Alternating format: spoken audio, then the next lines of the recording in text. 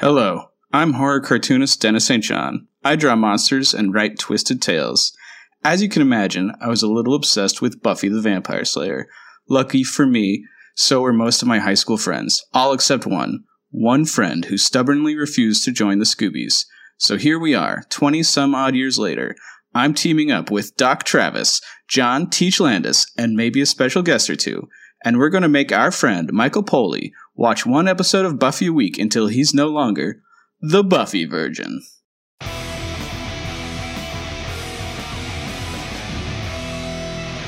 Hey everybody, welcome to Season 4, Episode 5, Beer Bad.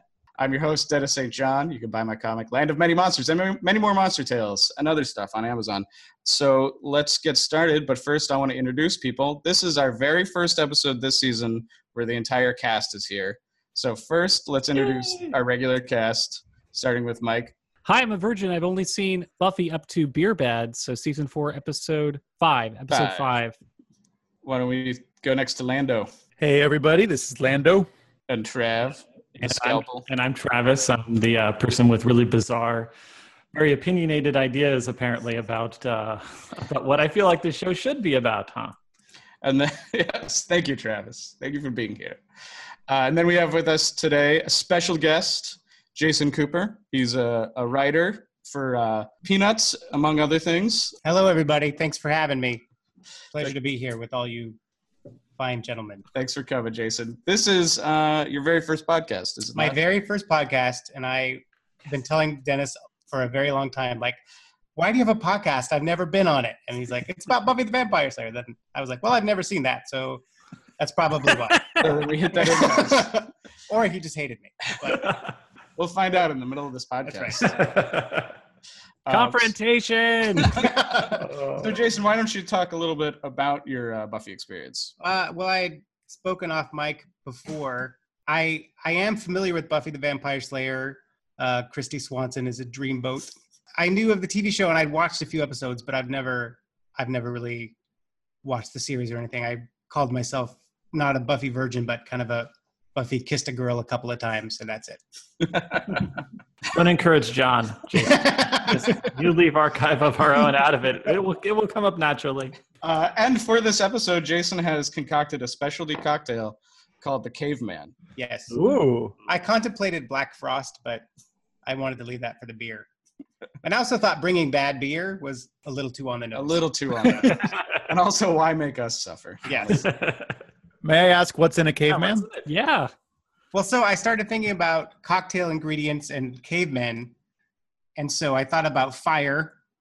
And I thought whiskey and bourbon are sort of what you drink around a campfire. And like fruits and berries. So I kind of concocted a little berry mixture with some almond extract in it. And then clubs, because I always assume that cavemen carry clubs. So I put some club soda in there. And garnish. Yeah. And I put some rosemary in it because it looks like a stick and it smells good. It's a little sprig. It's a sprig, what the fancy It people smells say. great. They could have gathered it. It makes a lot of sense. Exactly. It was the first spice a cave person used to spice up. You might actually be more of a bartender than Xander. I think I probably... He's definitely more of a you just get a job as a bartender with not having any experience at all. And Jason is actually an expert mixologist. He came to my apartment with his own traveling bar set. Whoa.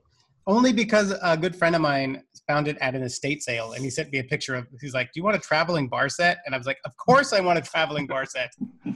A dead man's traveling bar set. He died of alcoholism and travel. I said, I'll take it. So why don't we actually start the episode? We're going to go straight into reactions. And let me tell you, we had a dramatic week on the internet.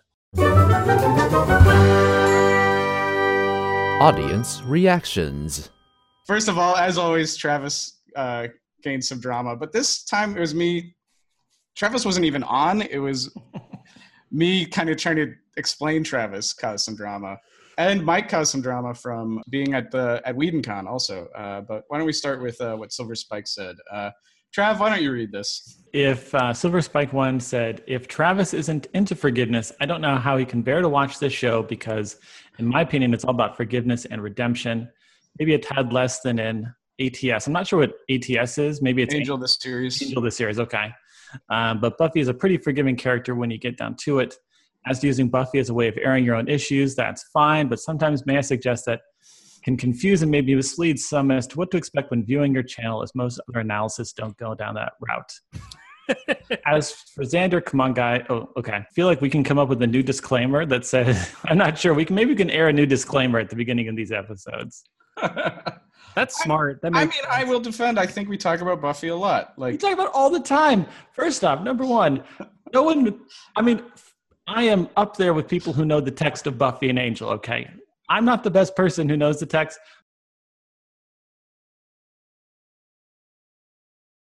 It's not that I'm not about forgiveness. Okay, I'll rant on. It's not that I'm not about forgiveness. It's just that basically my country where I live is suffering because of this patriarchy for the past 200 or 300 years. And if it keeps manifesting in all these different television episodes that teaches young men that this is okay, this is fine, you can do this, then my life will be worse because of it. And I think this country would be worse because of it. So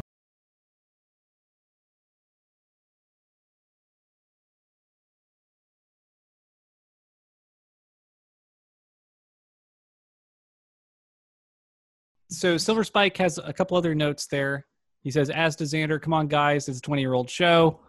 And then as for the final Spike Buffy fight, and this is regarding season 4, episode 3. If you can forgive the stunt people, I think it's one of Buffy's best. Short, sharp, but effective. Spike is shown to be really vicious here. You always did like to kick a dolly when it's down. And that sudden kick to her chest gets me every time. Silver Spike is totally right. We really should give Xander a break. It's not like they had feminism in the 90s, so we should just talking about equality, equal pay. No, that's been really new. all right, guys. So I'm just going to read from on Twitter. Renan Oz was super pumped that Harmony came back as a vampire, and she said she loves post high school Harm, who is possibly my favorite cameo ever in a future episode. And she also says, also, if Michael is listening, I heard about his Buffy the character disdain at WhedonCon, and he's manifestly wrong. I will legit throw down in a verbal stouch over why Buffy is in fact the greatest character in the show, and I will bring receipts. You guys had some discussion on Twitter. What did you say, Mike? Oh, yeah, she's starting to get interesting, but she's not over Angel, not even sure what college is. I'm more interested in Anya, Xander, Harmony, Spike, Willow, Oz, Solo Giles, Solo Joyce. So basically everyone else in the cast over the Buffy situation. But she says, then Renee says, not being over your first love affair after 4 months is accurate AF. And then I said, well, we still talk about things that happened 20 years ago. So we're all struggling. That was a fun conversation to have on Twitter. I still feel like Ren and I should be on the show sometime. She comments so well. Why don't we move on to the summary? The summary. Imagine an episode of Buffy written to get funds from the Office of National Drug Control Policy to teach the dangers of boozing, only to have those funds rejected because the anti-drug message was lost to, quote, otherworldly nonsense, very abstract, and not like real-life kids taking drugs. You don't have to imagine it. We're talking about it. That episode right now. Buffy and some snobby college guys drink a warlock's foamy brew and devolve into cave people. As my grandpa used to say, you can tell the man who boozes by the company he chooses. And with that, the pig got up and walked away. And so we would have walked away from this episode.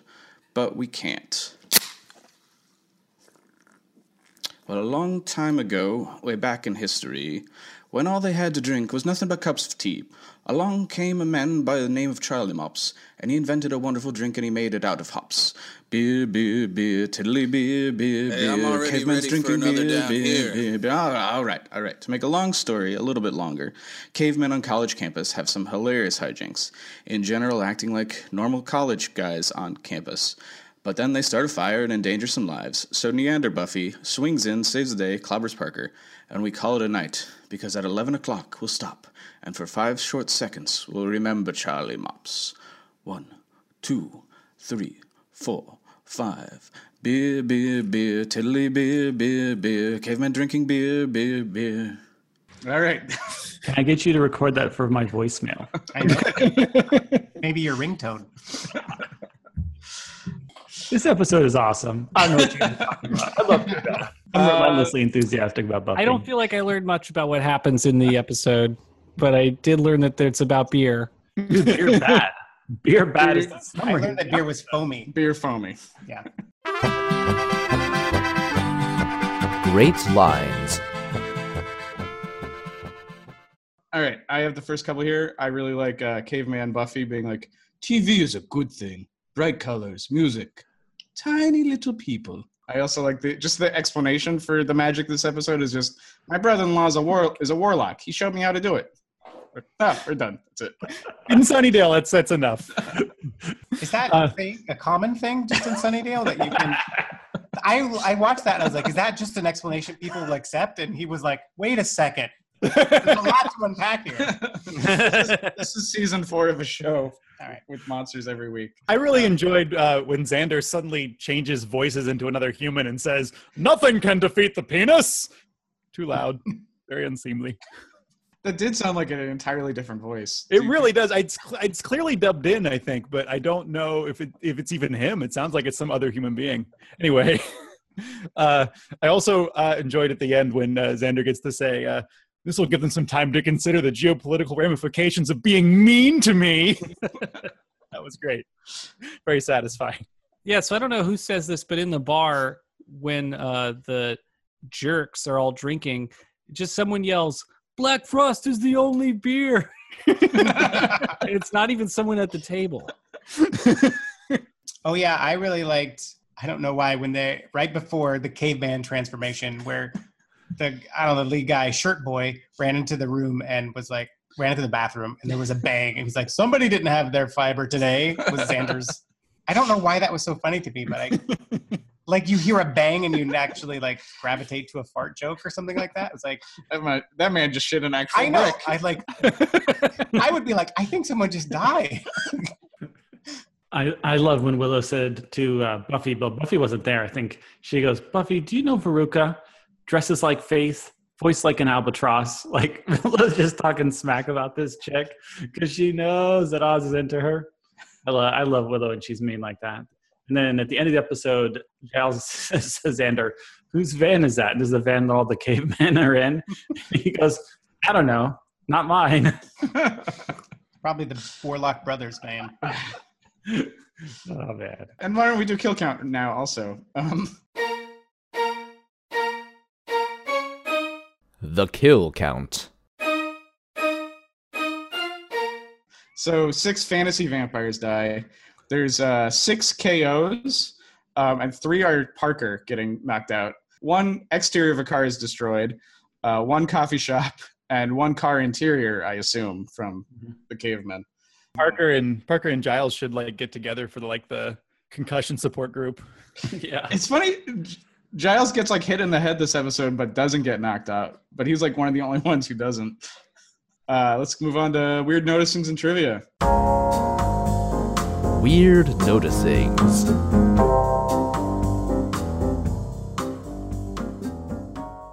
In the opening fantasy sequence where Buffy's slaying vampires, you can really tell that the Matrix just came out.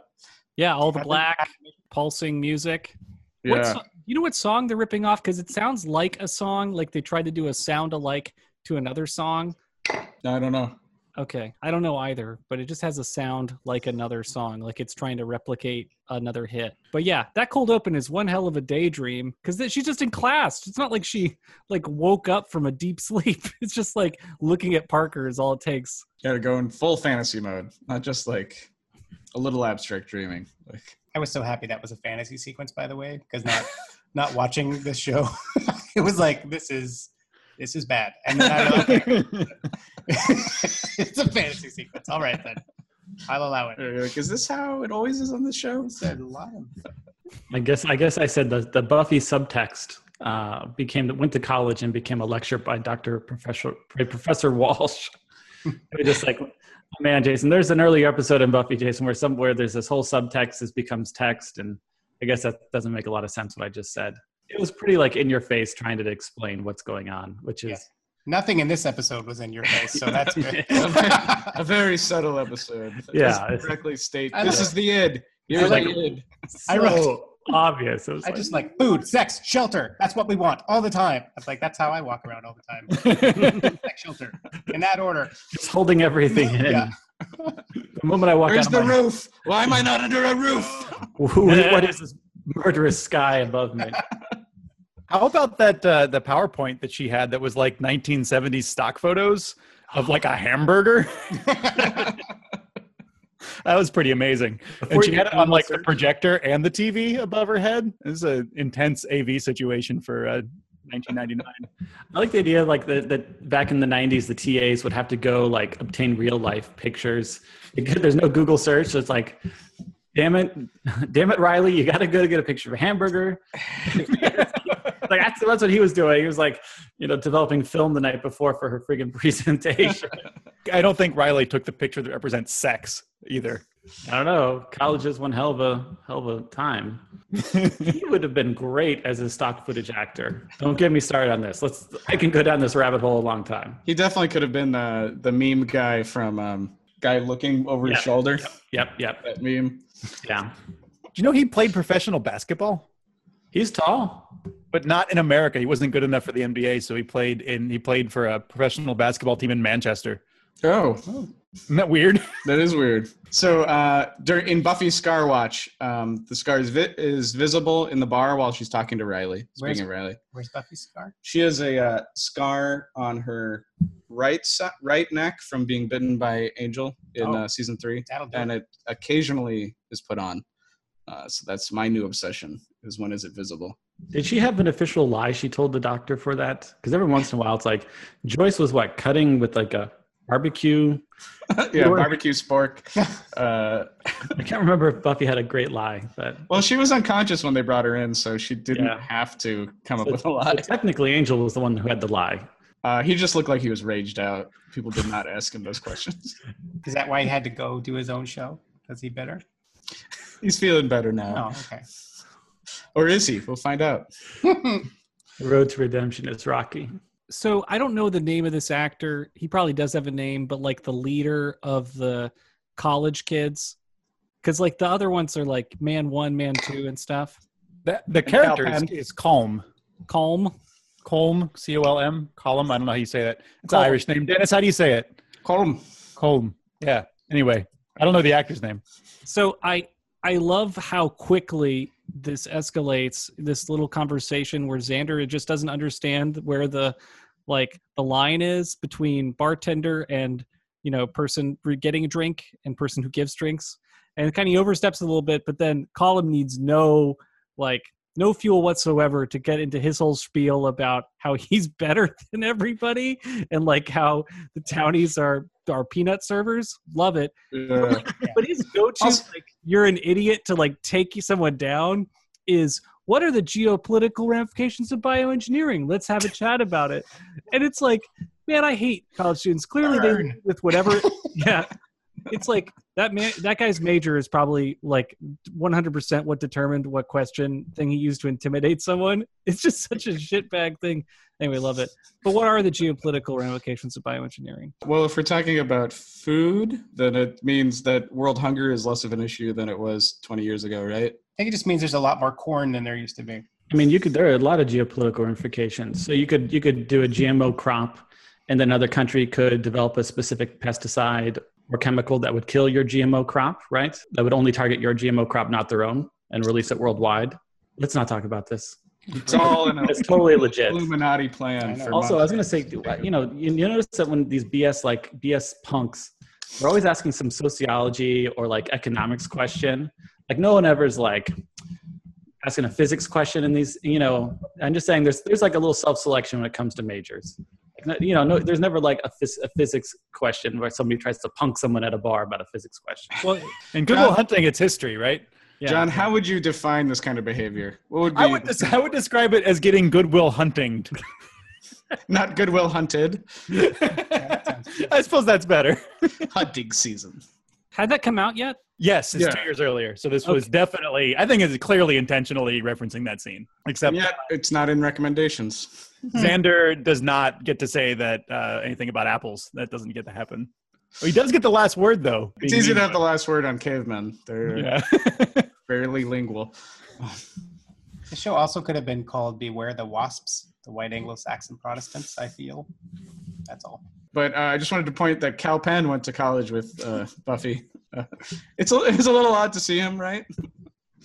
Harold from Harold and Kumar. Yeah. Yeah, well, actually, and he's commented a lot. And he's done interviews where he talks about how how thankful he is that he got gigs like on Buffy and Angel. So he's also an Angel too. And he goes on. So you can Google this if you want to. He says a lot of nice things. I think one of the big things was that he wasn't typecast as a specific role, because back in the late 90s, early 2000s, if you were Asian or a minority, you got super typecast. And so he was like, yeah, this is really great. I played cool characters that had nothing to do with They turn into color of my cavemen. skin. Yeah.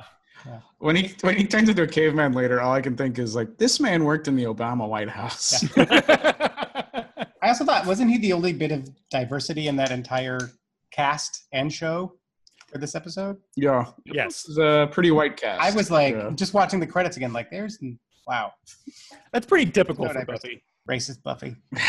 what does Trick call it? Strictly of the. Caucasian Caucasian persuasion. Caucasian perspective.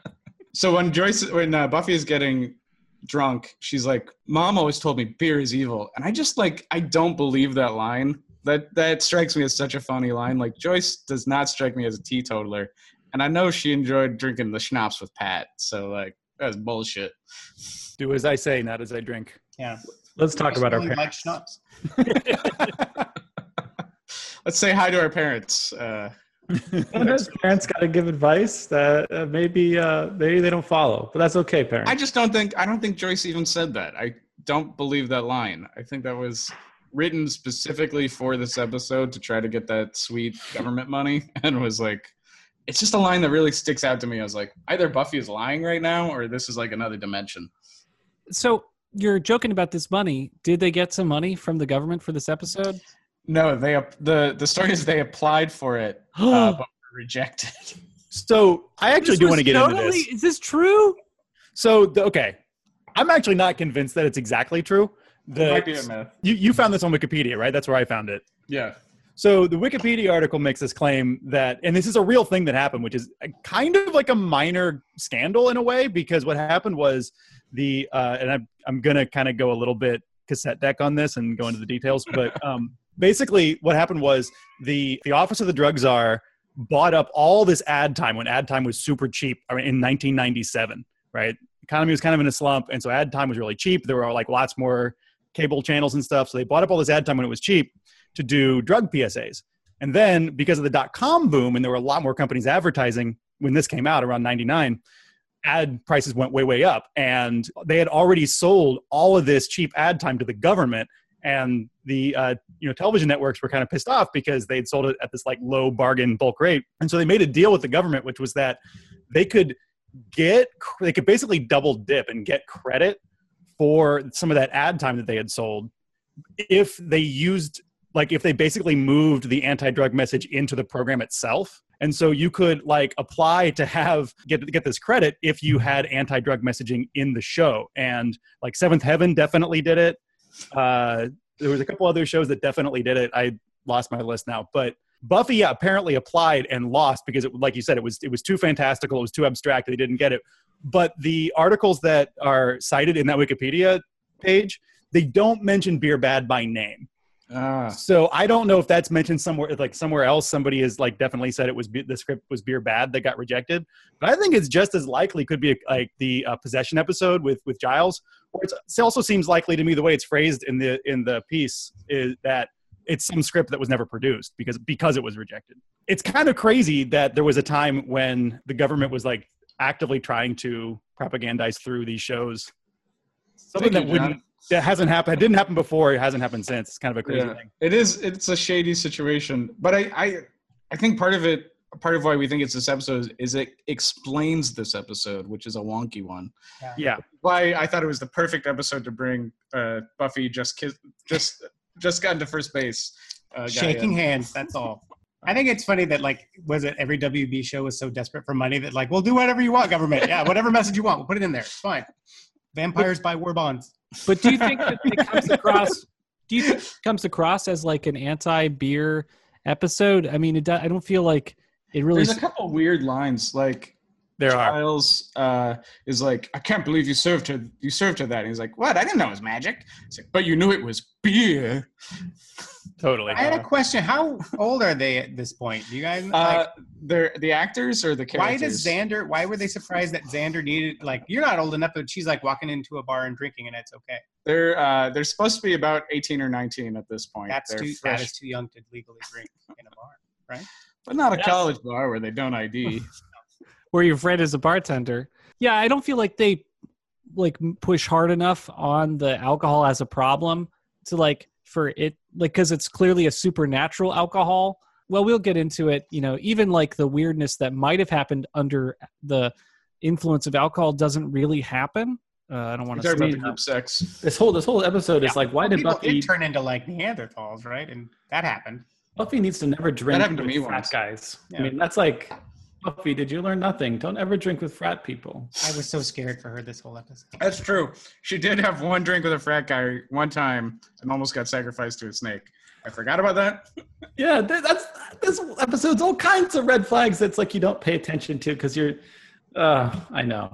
The shows that definitely took this money are Beverly Hills 90210, WB. Chicago Hope, No, ER, Seventh Heaven, of course, and the Drew Carey Show. So apparently there's an anti-drug episode of Drew Carey. Drew Carey's character on that show owned a brewery. He did? I mean, It was him and his friends were microbrewers. Oh, that's right. I bet Why it's an do I know that? anti-drug episode. Which character on the show did they decide to turn into a drug addict for money? I don't have any of those details, but I think 4 out of 5 of those were produced by Warner Brothers. Jason also used to work for Warner Brothers, so he's got the inside scoop on that kind of thing. Yeah, they shot ER there, and Buffy was produced by them. And Promised Land, Cosby, Sabrina the Teenage Witch, Boy Meets World, General Hospital. Now, did these manifest in I would love to know the forum it took place. Was it, they got busted for possession? Was it an overdose? Did they just, their parents discovered them drinking? Was it a car crash, DUI situation? I mean, there's just so many drug-induced fatalities or concerns you could bring up. So are you trying they're to all get us fun. Sponsored? Are you trying to get this up television? Yeah. yeah, absolutely. Get some government money for this podcast? Well, some of those shows seems like it's easier to slip that message in, like the hospital drama shows where something bad happens, or Cosby Show. Yeah. God rest its soul. It's my default assumption. It's my default assumption that they're trying to target young people for these messages, but what young people in the 90s were watching General Hospital? Yeah. The kids who were sick. Yeah. Yeah, come on. What about doing too much drugs? Yeah. I mean, it's pre-Scrubs medical drama. I don't know where do you get the medical fix from? Can we just refer to every medical drama as being pre-Scrubs or post-Scrubs? And Sarah Michelle Gellar started her career on All My Children. I actually have an All My Children Wheels. story I've never revealed on this podcast. My office mate, Justin, worked for 3 days on All My Children for a hurricane episode. Oh, yeah. And he got, he was a stuntman and he got thrown across a room. So he worked with Sarah Michelle Gellar for 3 days. And his comments, which is part of why I've never brought this up, his comments about it are, she was underage. Still hot, though. Yeah, she played, was it Bianca? She was the first Bianca. And then there are different actresses who replaced her. But also, All My Children was always getting hit by weird weather storms. So hurricane does not surprise me.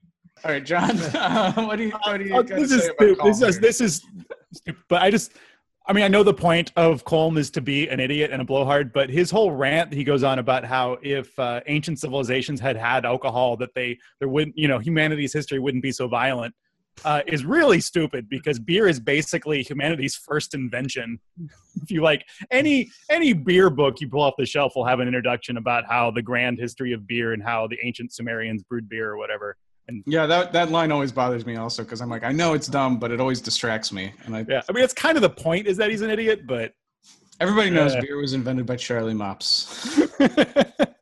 Oh, I was just laughing that this is what Jason was wondering. Is it normal for someone just to say, "Oh yeah, my brother's a warlock," or "Brother-in-law is a warlock"?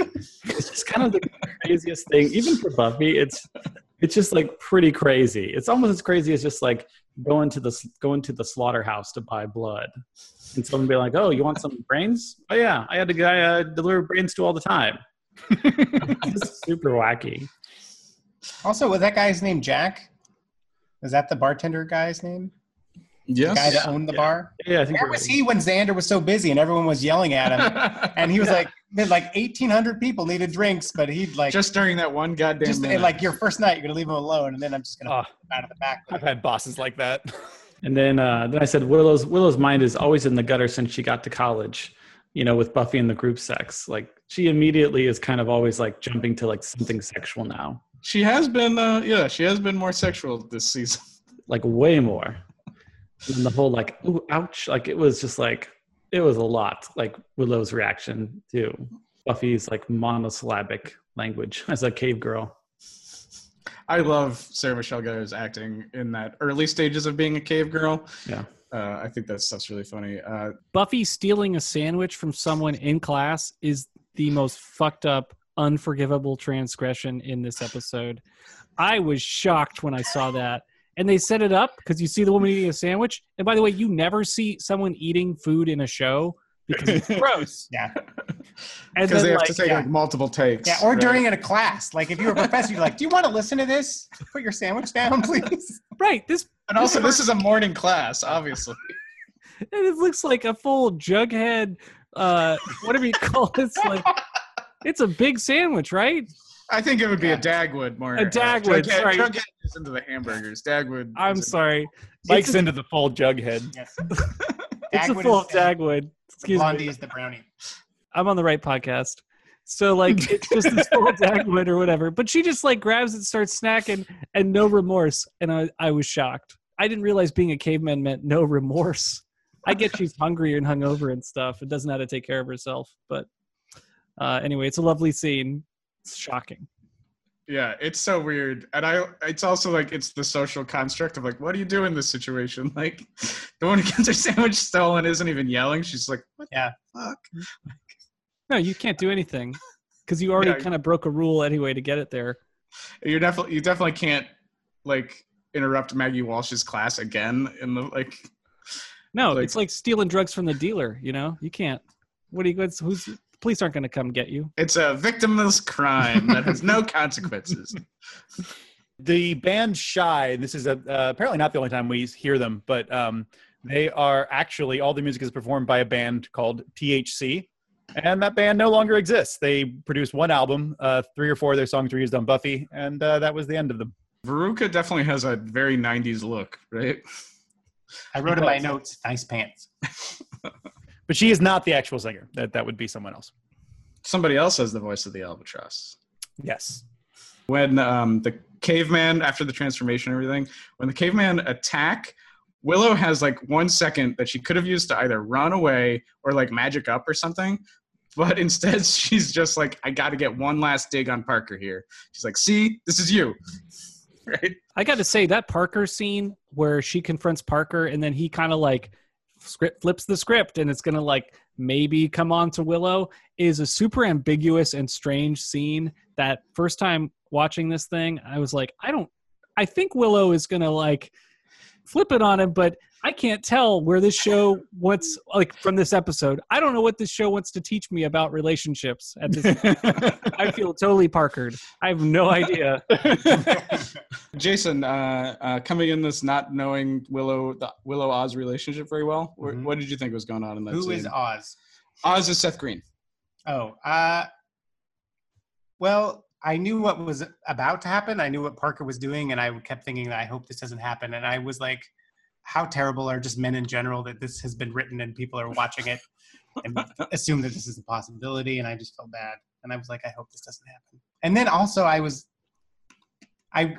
always associate Allison Hannigan with How I Met Your Mother, because that's how, when I see this looking back, I'm like, she's a better actor in How I Met Your Mother than in Buffy. How dare you, sir? And then I was like, oh, I see what Dennis, turn off the camera. no, I was like, oh, I see what she's doing there. She was playing up the She was pretending to be dumb right there. So I was.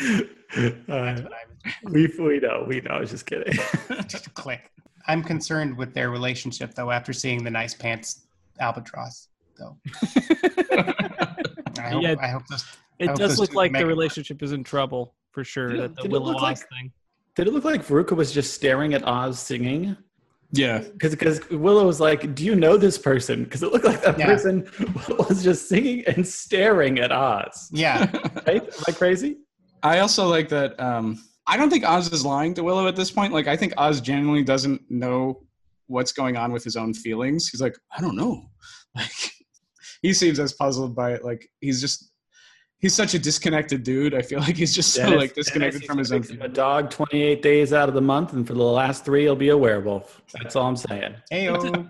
Watching the show, it did feel like they were introducing another drug. Like, oh, there's the Black Frost, and maybe there's also music drug from Beyond that only infects Oz for some reason. Veruca is the only music.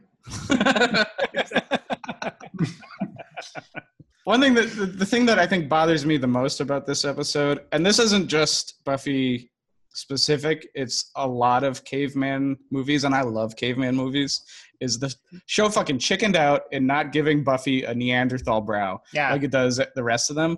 I mean, this is something I'm going to complain about in recommendations also. Dude, give the lady a caveman brow. Come on, you can still make it sexy. Cave person. Don't be like afraid. Don't be afraid to like unsexy the lady by browing her up. They did the same thing on Deep Space Nine when they decided to have a lady Trill and they changed the makeup.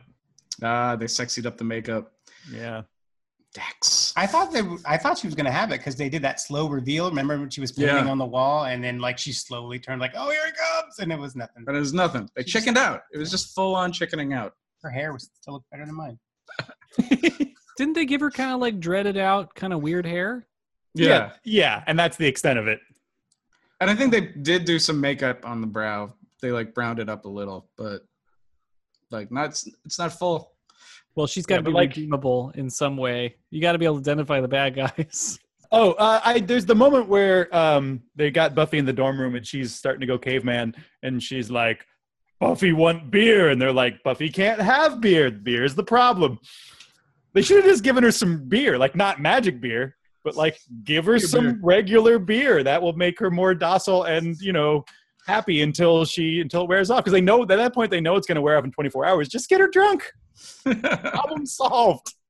I think they weirdly underestimate Buffy when she's a cave person, which is straight up dumb. Know better than that by now. Yeah. Like Xander got beat up by her like just a couple episodes ago. I really like her spinning in the chair. I bet that's a gif. That's a funny gif. So did they all went to high school together and then went to college together? Yeah. Well, it's nice. Giles was their librarian in high school. What is he now? Now he's just a man of leisure. We haven't really had the full discussion about like what Giles's finances are, because they are kind of a mystery. Oh, did he like hit the payoff from the Watcher Council for like getting the Slayer to a certain age, and then like you just get like a bonus regular annuity, or well, he got fired on her 18th birthday, right? So he probably didn't hit that. Like, no pension. Right before they were going to have to give him a pension. That's cold-blooded. Maybe there's a Rumpelstiltskin light story. He's got some straw into gold business going on. I guess we'll find out about. He could be an alchemist. I don't know. Could be a gigolo. For British tourists. Oh, just they're like trying to figure out how to deal with all these cave people. I feel like they just should have shown them an outdoor movie or something. Like Buffy's so clearly distracted by TV. Fire is a concern. Outdoor movie. I don't know. It just felt like they weren't thinking very hard about how to deal with the problem. And so you're just watching this just like fires and just things like falling apart.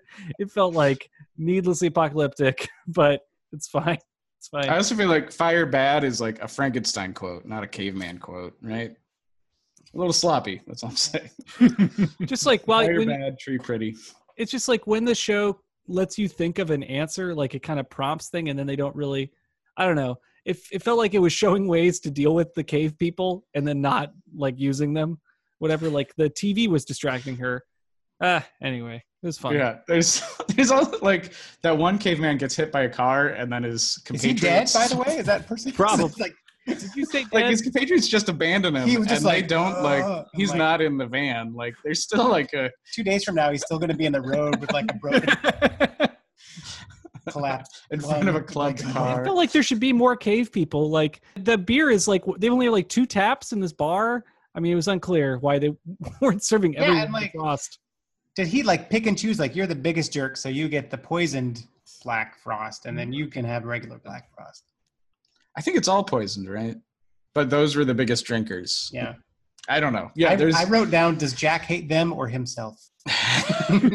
Oh, two dumb noticings about Black Frost. One, it sounds like the name of an anime, which is awesome. Totally. And the second, it's a light beer. It's like not a dark beer, right? Shouldn't it be a dark beer? I think this is. I don't want to step on somebody's pun here. Oh, sure. Was this the beginning of the craft beer trend? Sorry. I think it's an American lager, is what I'm assuming, because I feel like it was before. Even though Jack is like says something about fruity microbrews, Yeah. it's definitely before the microbrew explosion. So it would have probably been like some just American craft beer, right? Or American lager, right? No, I don't know. I find it hard to believe that there'd be like an old man, like American light lager called Black Frost. Like that is that is a sounds like a totally dark a beer. believable name for like an obnoxious craft beer. I really like that lab setup too that you saw. I was like, it's a glimpse into the Anheuser-Busch machine. Yeah, but it just drips beer on top, or drips a chemical on top of a keg, like maybe an open keg. Like that, Right. That doesn't make any that sense. doesn't make any sense. Beer, yeah, kegs are It needs to be pressurized. such a closed system. Like you can't over ferment or expose the beer like that. That's the Warlock magic. I'm sure somebody doing the like setup for this episode was like, "This doesn't make any fucking sense. These fucking writers don't know anything." But Why does the caveman leader just get to keep his shirt on and no one else does? Is it so we can identify him, or it's like Coleman's so important? Make sure he keeps the blue button up on. That's all my question. It's like me in the pool. Always keep your shirt on. how do people rate the caveman acting in this episode? Because Ron Perlman, but it's pretty good. it's definitely no Ron Perlman. I think they do a good job. The makeup though isn't great. Like the main leader, they like darken part of his face, but not around the mouth, and it makes it makes a weird distraction. But I think Sarah Michelle Gellar actually does a great job as a cave person. I could tell that they were trying to be cave people, so I wasn't confused about what was going on. I was mostly confused about what was going on in the writing room, but the acting was fine. I liked the early assumption in the episode that bartenders mostly give amazing advice to people, and that's like what the role is. Of course, they do that classic Whedon cut where they cut from, oh, I'll be good at giving advice or whatever, to like, I'm overwhelmed by the number of patrons that want drinks and can't solve this problem. The show has one idea of what bartenders do. What do you think bartenders actually do? I was just curious. I had a bartender last night say to me, I wish there was a purge for customer service, for people who work customer service. And I was like, I kind of agree with you, but I'm kind of freaked out you said that to me. I don't know what I've done. So they incite revolution. Okay, that's one thing bartenders Like do. one day where they get to slaughter the patrons is what I assume. Which bar was that? Is that a local place? Just your favorite local hang? Oh, it's this local pub called the Whole Foods Tap Room. If you're going to cull a population anywhere, it should probably be there. Probably be at a Whole Foods. Yep. I like it because it's across the street from my apartment. What do other people think bartenders do? This is an odd question. No. It's like, what do you think a job It's is not a about? mysterious job. I feel like it's not like, they're not like hedge fund managers where you like have to guess. These are bartenders. They work in the open. It feels like the kind of old-timey bartender that would give you advice is somebody that works in like a dive bar or something like that, or like a grizzled old. It's not a place you'd go in college where you go for advice. It's like the more time a bartender has to devote to making like fancy or complicated cocktails, that decreases the amount of time they can give you advice. Right. So like a dive bar probably has just like whiskey and beer and a pool table. And it's not like they're going to be, 10 ingredients in a bottle or something. I don't know. I think I definitely used to hang out in dive bars that still did the cocktail stuff, but it was not their specialty. Mhm. But they would, I would go to this bar that the bartender would like try to invent cocktails. They were never quite as successful, honestly, as the Caveman. Okay, man. That's very kind. Did you guys ever have a college bar? I didn't start going to bars until later. Definitely went to bars in college for sure. There was a whole street of bars in Ohio University.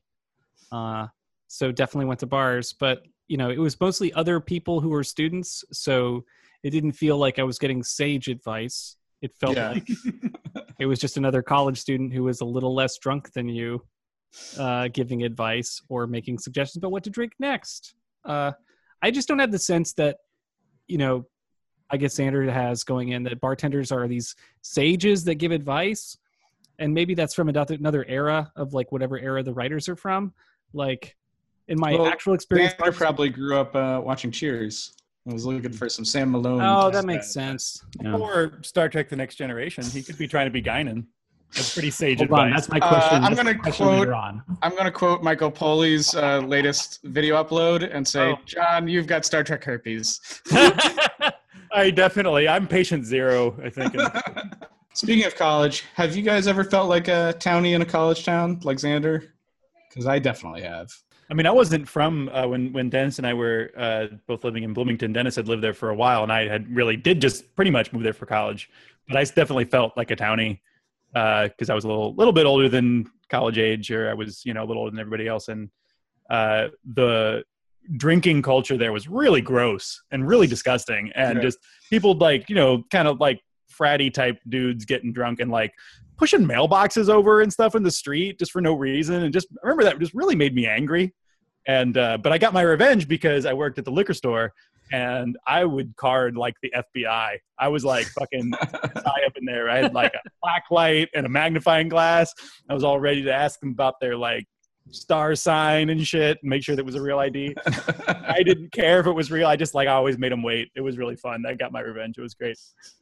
I definitely remember being out late enough that when the bars let out, it felt like the zombie apocalypse, like every night, because people would be stumbling and lurching, and a couple times they would actually like lunge at you while you're on your bike, and you're like, "What the fuck?" Wow. What time did they close at 2? Yeah, probably around 2, right? Yeah. Yeah, I identified with Jack in this episode. I was like, they totally deserved it. I also think like Xander calls him a bad man, but I'm like, give Xander a year and he would have done this exact same thing. Seriously. So in college, I worked at Wendy's for a year, and that was just because it was like one of the few jobs I could get because of whatever in college. And like, I was one of the few students to work at this Wendy's. And so I definitely heard like all the managers, everybody who ran that place was a townie, right? And there was definitely that townies versus students attitude. And I remember being like, just hearing the harebrained schemes of some of these townies to get revenge, like just nondescript revenge on students who also provided them with their income, So it's just like, it's a weird angry thing about like, I didn't go to college. You guys just come here for fun and then you leave and I'm going to get you. And and you get treated like shit by these people who were there for 4 years and they cycle out and new people come in. Like, I don't know. I feel it. Yeah, they treat it like a theme park. It sucks. So this leads perfectly into John's next question about service industry jobs. Yeah, anybody have? I mean, I worked in service for like 10 years, so yeah, I've got a lot of stories. But the closest, I'm sure you guys do too. Yeah, the closest I've come to. I was never a bartender, but I did work wait staff at a hotel that I also lived in, and we had to serve a lot of Dartmouth students, especially Dartmouth business school students. And they were the fucking worst, man. I mean, they would part of my job was to make sure sex wasn't happening in the cloakroom and stuff. And they would like fight me. I definitely checked IDs that I knew were fake. And I was like, dude, this is very clearly fake. And it was similar to the Xander thing of like, there's a mustache on you. And I've worked cafeteria for college, for the college, and those kids are shitty also, like in the library. Just I don't know, students are shitty. They say stuff like, why are you getting upset about our hours? And they're like, that's gay. You're like, what? I don't know. When I think of service industry jobs, for me, I think about when I worked at a Starbucks, only because when Xander's dealing with that crazy volume of people, that's like what I felt like at Starbucks, like, because we didn't necessarily have a good way. Like, I didn't work at a neighborhood Starbucks. I worked at a Starbucks in an outlet mall which is like and it's the closest outlet mall to Disney World. So it was just like tons of insane tourists. And like if you Yelped for coffee, it was the closest coffee place to Disney. This is before they had the deal with Starbucks, and they had Starbucks at Disney. Now they do. So some of these freaks wouldn't be there.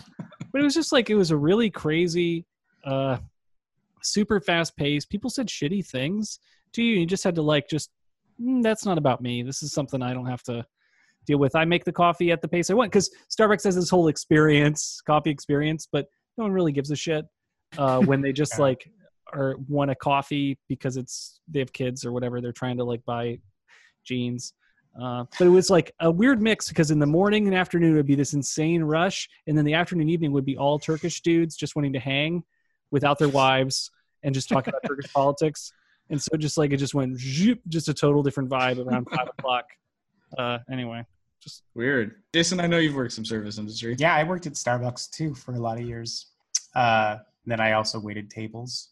I was a singing waiter for a while. I had to wear a costume and sing ridiculous songs. That was an experience. That was a requirement of the job, or that was just a requirement of the job. Just my own flair. I was like, I'm going to be a pirate today. And I wandered in. No, yeah, it was very interesting. It was a lot of retired people. I worked at this place, which is now defunct, called Bobby McGee's, where the retired population of Burbank would come in about 4 p.m. for their prime rib special, and I would just be dressed as a Cub Scout, giving them more horseradish. It was pretty soul crushing. And then I would, a weird nightmare. Yeah. Then I would go to work at Starbucks after that. At one point, I worked at both places, kind of like a day and night sort of thing. But the claim to fame of the Starbucks that I worked at in Burbank was, it was a stand-in for San Diego in Jurassic Park: The Lost World, I think. So if you watch that movie, which I think was the second one, you can see the Starbucks where I worked. I wasn't there at the time, but you can see that. You weren't there when the T-Rex attacked? No, luckily I survived. Why don't you ask the next question then? So there has to be an episode of Star Trek where Data gets drunk. And I feel like I've seen an episode where that happens, but I can't remember, and was hoping, having some faith that people here might remember. There has to be a Data gets drunk episode. There just has to be. It's the second episode of the series. They're naked now. If you prick us, do we not leak? I knew it, man. All right. Not the best episode. Are you serious? Is that really an episode? Yeah. Everybody gets drunk. It's magic. Prick us, do we not leak? Yeah, he says that. Yeah. Terrible name. That's not the title. That's some of his drunk dialogue. Oh, okay. Or why they try to explain how a robot can get drunk. Yeah. Yeah, the explanation makes no sense, but they need Data to be drunk for the action to unfold. They needed the money from the government, so they had to how much of a university has to burn down before the fire department's called? There was a lot of smoke happening, right? And that took a long time And it took a long time for smoke inhalation to even be an issue. Like, I think Parker coughs, but for a while, apparently that's not a problem. Yeah. Switching to Geico really so easy. A caveman could do it. I kept thinking of this whole... Have to ask Cal Penn. Yeah. Jack to serve everyone that beer, or just the people he really hates? Does he, like when he was coming out of the back with that crate, he was like, "This is for these chuckle nuts over here." I don't get the impression he has like a really grand plan with this. He's just like, I think it's just chaos. I think he's just striking out at whoever's in front of him. He's like, I wonder if his brother-in-law is Ethan Rayne, maybe. Oh, it seems like it's not chaotic enough for him, but it's chaotic enough that he'd like lend some like consulting to. This does feel like an Ethan Rayne episode. That's a good point. That would have been a great twist.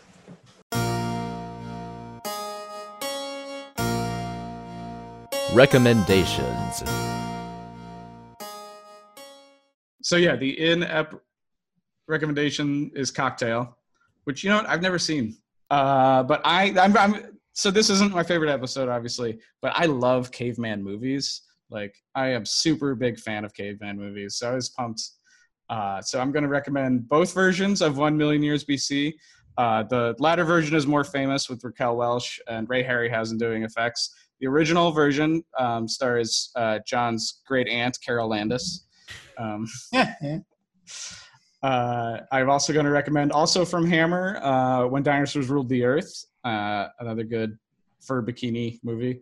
Iga is a teen caveman movie. It's a good MST3K episode, and Iga, the caveman who gets unfrozen from time, is played by Jaws from the James Bond movies. Caveman with Ringo Starr and Dennis Quaid. And there's actually going to be 2 Dennis Quaid recommendations in this list, which is exciting. If you're a big Dennis Quaid fan like me. The best caveman movie overall is definitely Quest for Fire. Ron Perlman is perfectly cast as a caveman. They use like real lions and put giant saber tooths on them. And it's got some of the best like visual gags. Like one of the things is like a saber tooth lion chases them up a tree, and then it like cuts to like Ron Perlman chewing on a leaf, and then like it cuts to the next day and all the leaves are gone from the tree. He's just eating all the leaves. Like Clan of the Cave Bear, I don't recommend, just because one of the things I like from caveman movies is I like that they're kind of exercises in silent storytelling. And Clan of the Cave Bear doesn't do that because they have subtitles and they have like heavy narration. So to me, this just feels like a failure. And I'm going to recommend the best town versus gown movie is Breaking Away, which is set in Bloomington, Indiana, where I went to college and where John hung out and did some college, right? Yep. And I used to work at the cafeteria at IU that during like the first week, the freshman orientation week, would play Breaking Away on loop. It was a little much, but I would still like, the movie's good enough that there was still like a point in that movie where if I was like cleaning tables while I was playing or something, there's a point in that movie that would make me choke up every time. So I'd be like, all right, I can't be cleaning the tables during this period, right? During in this 90-minute loop. I believe somebody else is recommending Captain Caveman. Yeah, man. He's a short, hairy caveman. It's got a big stick. And Travis, I think you got one here. Encino Man from the 1990s. Oh, of course. Pretty solid. That's Brendan Fraser's whole career started right there. And Sean Astin's in it, and of course Pauly Shore. Everybody, of course, we call us Pauly Shore. Yeah, after Tarzan, though, I feel like he was kind of typecast. Pauly Shore. No, I mean Pauly Shore obviously had a very diverse career. Yeah. I think you mean George of the Jungle, right? Oh, George of the Jungle. That's right. George of the Jungle. Thank you, Dennis. I think we saw that in the theater, you and I. Yeah, I don't know why. Why is that not on your recommendation? He's not a caveman. I mean, this is the theme I think the episode's trying to get at is like, are we all just cavemen underneath? It's caveman or the id. I almost feel like it's not even worth talking about. But I think I would agree with that. I'd like to get your opinion because I haven't watched all these caveman movies, but to me in this episode, the cavemen were kind of like fast zombies because they couldn't really speak, and they were kind of just motivated by these primal urges. And to me, fast zombies only got into existence when 28 Days Later came out. Before, it seemed like zombie movies, they were slow moving. So to me, this was kind of cool, but I'm not sure in those other caveman movies, if the bad cavemen, are they all quick and fast and in those other recommendations? Because I haven't seen all those recommendations. Well, most of them are caveman. It's all they're the hero, right? Aren't they caveman heroes? There's good cavemen and bad cavemen. Yeah. So this is like they're all kind of bad here. So it's like, so I'm just wondering. To me, that's what it kind of felt like. But love to hear what you guys thought. Yeah, I mean, I think if you throw a caveman into the 21st century, it's going to have kind of the zombie style, I guess. But I think, you're going to find more sympathy in a caveman than you are a zombie, right? Oh, yeah. It's weird because cavemen are what we were and zombies are what we become. Or where we're going, right? Where we're going, yeah. Yeah. Is the zombie apocalypse inevitable? Yeah. Did it start in caveman times? Were there cave zombies? Oh, there's a movie right there. Zombie caveman in caveman times. Well, Caveman v. Zombie. Caveman v. Zombie would be a great horror movie. It's so challenging to figure out which is a caveman, which is a zombie, right? So like that's half the movie is you don't even know that the zombies have taken over, right? Or like the cavemen can't figure it out. Oh. Yeah, they definitely are not able to strategize. It would take a caveman detective to figure it out. It would take Captain Caveman. I think we got the script like half written already. I want to spend some time talking about Parker. I think that Parker's the most interesting part of this episode, and I want to kind of think about Parker and Xander, and like why do we hate Parker so much? But the show wants us to hate Parker so much, but also wants us to give Xander a pass with his behavior. Xander's fine in this episode for the most part, but Xander's behavior up till now.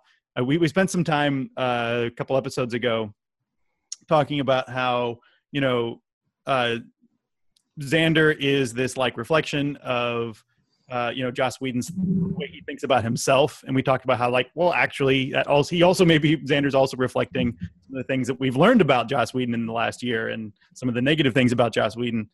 And I'm just kind of wondering, like, maybe Parker reflects that too. I mean, Whedon didn't write this episode, but like, I'm wondering, like, Parker with his like fedora pickup artist nonsense. I don't know, like that. Yeah, I mean, I'd say to compare them. Like, I don't think Xander ever did what Parker's doing. Like, but like, is it just that he's not good at it? Like, yeah. Well, I mean, the thing is, at the beginning, there's horn dog Xander, right? But, like, what we've kind of found is like he's like, or maybe we haven't found it yet. I don't know. Right. But he's not actively being too predatory, right? Like, he might talk a good game, but that's not. Or he talks. Well, that's the thing he talks a bad game, right? And I guess I'm just. But I just don't think, even if he got that shit figured out, I don't think that's really who he is my interpretation. Because he does. He's more of a relationship guy. Like, he's been only in the one. Remember when he said he thought about Buffy when she was naked, and she's like, "Don't ever tell me that again, please." That's true. Which is like it's like an 8. That's like, friend, not friend ending, but it could be. But it's like, definitely that's an HR complaint under any other circumstance. I think Parker and Xander have a lot of similarities, John. I feel like Parker is to some degree Xander. Yeah, Parker is successful Xander, or Parker is something that Xander thinks at one point at least thought he wanted to be. Mm-hmm. So what would have happened to Parker if there was like a bewitched, bothered, bewildered scenario, which is, Jason, that's the episode where Xander gets a love potion created or some kind of love magic so that every woman falls in love with him. Like, I feel like Parker would have handled that differently than Xander. Xander's initially excited and then terrified.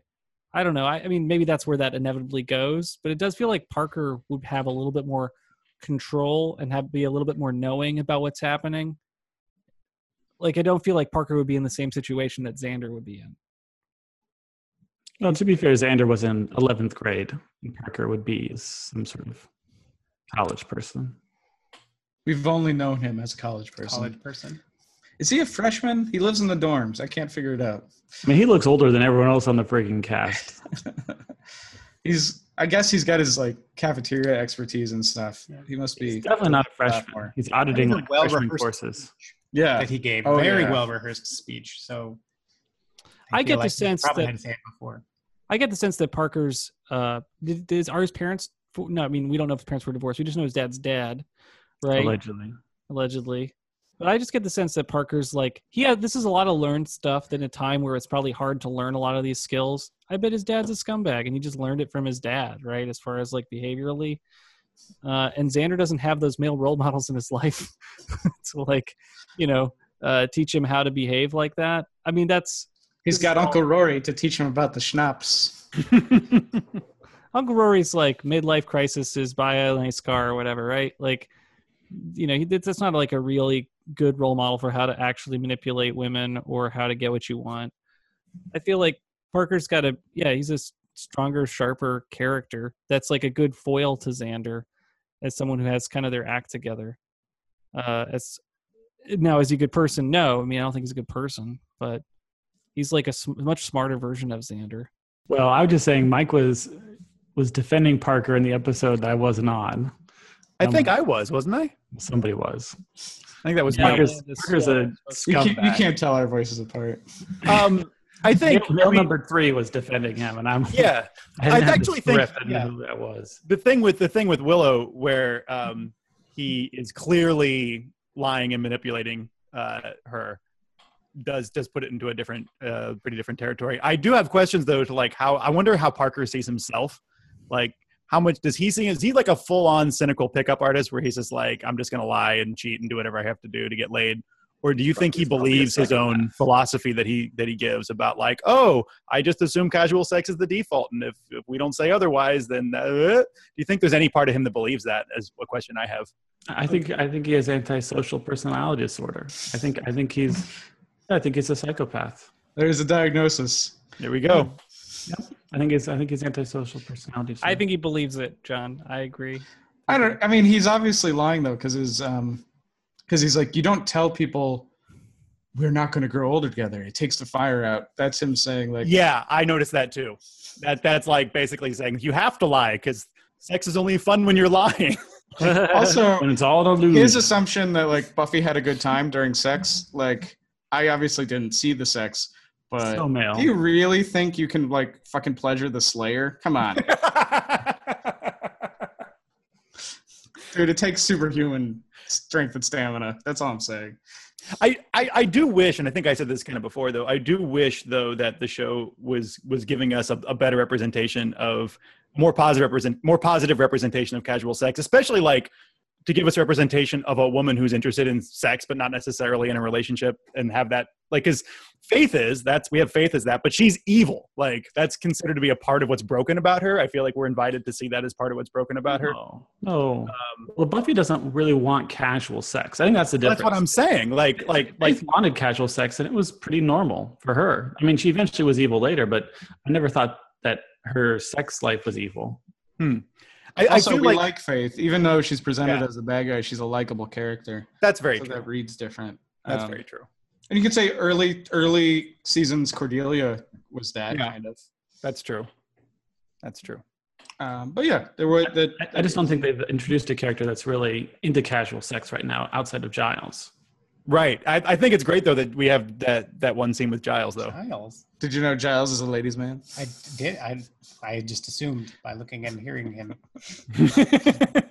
I asked if this episode is even worth having deep discussions about, but we are, so I was wrong. And John, we've already talked about that one. So Jason, why don't you throw some at us? I just felt ashamed about being a man after watching this episode. That's all. Anyone else? No more so than usual. Yeah. When you watch a lot of these Buffy episodes, you feel pretty terrible being a man. Let me tell you that. Because the men are pretty awful so far. Trev, why don't you end us here? I can see back in the 99 or 2000 that like head trauma was kind of funny, physical comedy. Man, they unintentionally really let Buffy really get back at Parker because there are two questions. Parker gets knocked out 3 times, twice by Buffy. Yeah, he gets 3 concussions in the span of like 30 minutes. That's really serious. That is extremely serious. And you sprinkle some smoke inhalation and mild carbon monoxide poisoning on that.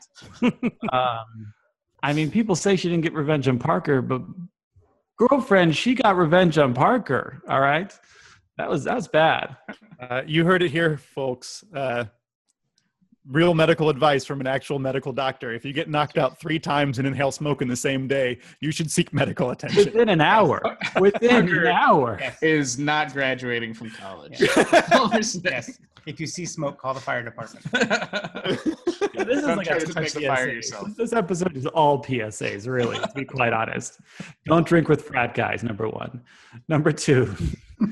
Don't throw a fire extinguisher directly into the fire. Yes. Oh, I would just like to say that right now, I'm not smart enough to stack a bookcase against the wall and crawl out of a burning building, but these cave people figured it out right away. That's also the backdraft moment. That's like the worst thing you do in a fire is open a window. That was like PSA number 4. Don't open a window because the fire will leap straight to the window. That's like, this was dangerous episode. I mean, I was like, oh my God. Thank you, Travis. I hadn't thought about the real world physics of the fire, honestly. It's bad news. You either watch Backdraft or go to the ride Backdraft, I think at Universal Studios. Or recreate. No, don't recreate it at home. I'm just kidding.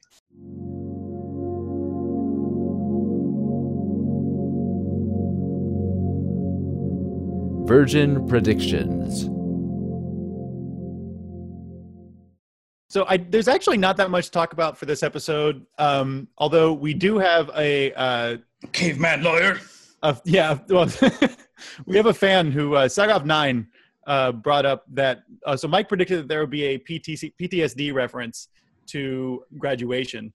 We gave him that prediction because that sort of happened in season 4, episode 3. But Sagov9 points out that the PTSD reference, if it was one, was actually in season 4, episode 3, while Michael predicted it would be in season 4, episode 1, which means that Sagov9 is taking better notes on Mike's predictions than I am. So what do you guys say? Since we gave it to Mike, should we just give it to him, or should we I think we should reward Sagov9 for Sagov9. You're now a part of this race.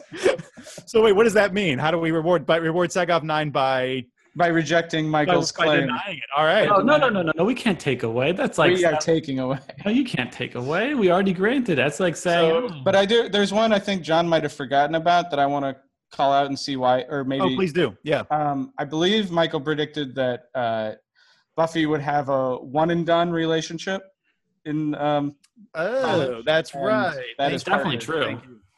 Thank you. You should get a point for that. Because I remember all the what does one and done mean conversation. Yes. I'm going to get PTSD in this episode. That one and done. Can you define one and done? Oh my god. I mean, maybe she will get back together with Parker. Yeah, we don't know. Maybe it just takes a hit on the head to make you realize what you missed. He comes back next episode with a complete personality change. Also, he's wearing diapers. There will be the PTSD reference is denied. Buffy will have a one-night stand is confirmed.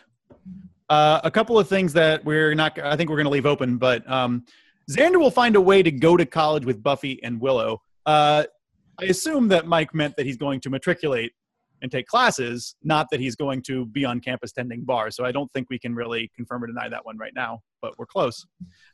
And also, Mike predicted that Buffy will fail a college course. She hasn't failed psych yet, but she sure seems like she's trying. Close. Yeah. Okay. So that means that Mike went from a 62% to a 62%. It didn't really change enough. You changed by like 0.4%. So it didn't really change your overall average very much. Great. Well, I have new predictions. Very good. Buffy will not get hungover again. Prediction 1. Prediction 2, there will be another Townie versus student episode. It's irresistible. It's the formula all college films use. There's no way they can avoid it. There will be no more cavemen or cave women on Buffy. I can tell because Dennis just basically dumped every caveman movie at once as a recommendation. So that's not happening again. Buffy and Riley will hook up this season. It has to happen. That TA is too nice. Hella nice. I mean, I don't want to say TA gets the TNA, but that's totally what's happening. But you said it. John, deduct some points. And then Riley will be killed by a vampire. I could just say Riley will be killed, but he's going to get killed by a vampire. Will Riley become an undead person? Will he become a vampire? I don't know. He could just be killed in the normal way. He doesn't have to get his blood sucked out and change into a vampire. But he's going to get killed by a vampire. Can I just, about Riley, is I have a cousin named Riley, and she's a woman. So I feel like Riley is a girl name, although I think it's non-gender specific. I know 3 women named Riley. Yeah, it's always weird to me to hear this guy named Riley, just from my personal experience. Like, you got a lady name. All right. Well, I think that's the episode. I've been Dennis St. John. You can buy my comics online. I'm at Dennis Comics everywhere, except for Instagram, where I'm Dennis Saint Comics. Jason, where can people find your stuff? What are you up to? What do you got to promote? Go out and buy your Peanuts books, everybody. How about that? Jason is a writer in Peanuts and has written a couple graphic original trade paperbacks. Yeah. What's your favorite? I think my favorite is the upcoming one coming out this year. It's an adaptation of Race for Your Life, Charlie Brown. Sounds exciting. Based on the 1970s classic cartoon. Can't wait. Who else has something to promote? Mike, you just got a new video you posted. Yeah, I just posted a new YouTube video about my experience at WhedonCon. So you can check that out on my Michael Poley YouTube channel. I think we tweeted it out. So the people that follow this podcast have probably seen it already. But if not, YouTube, Michael Poley. I'm at Michael Poley on Twitter. Yes, don't forget to like and subscribe and give us ratings. It helps. And we'll see you next week in hell.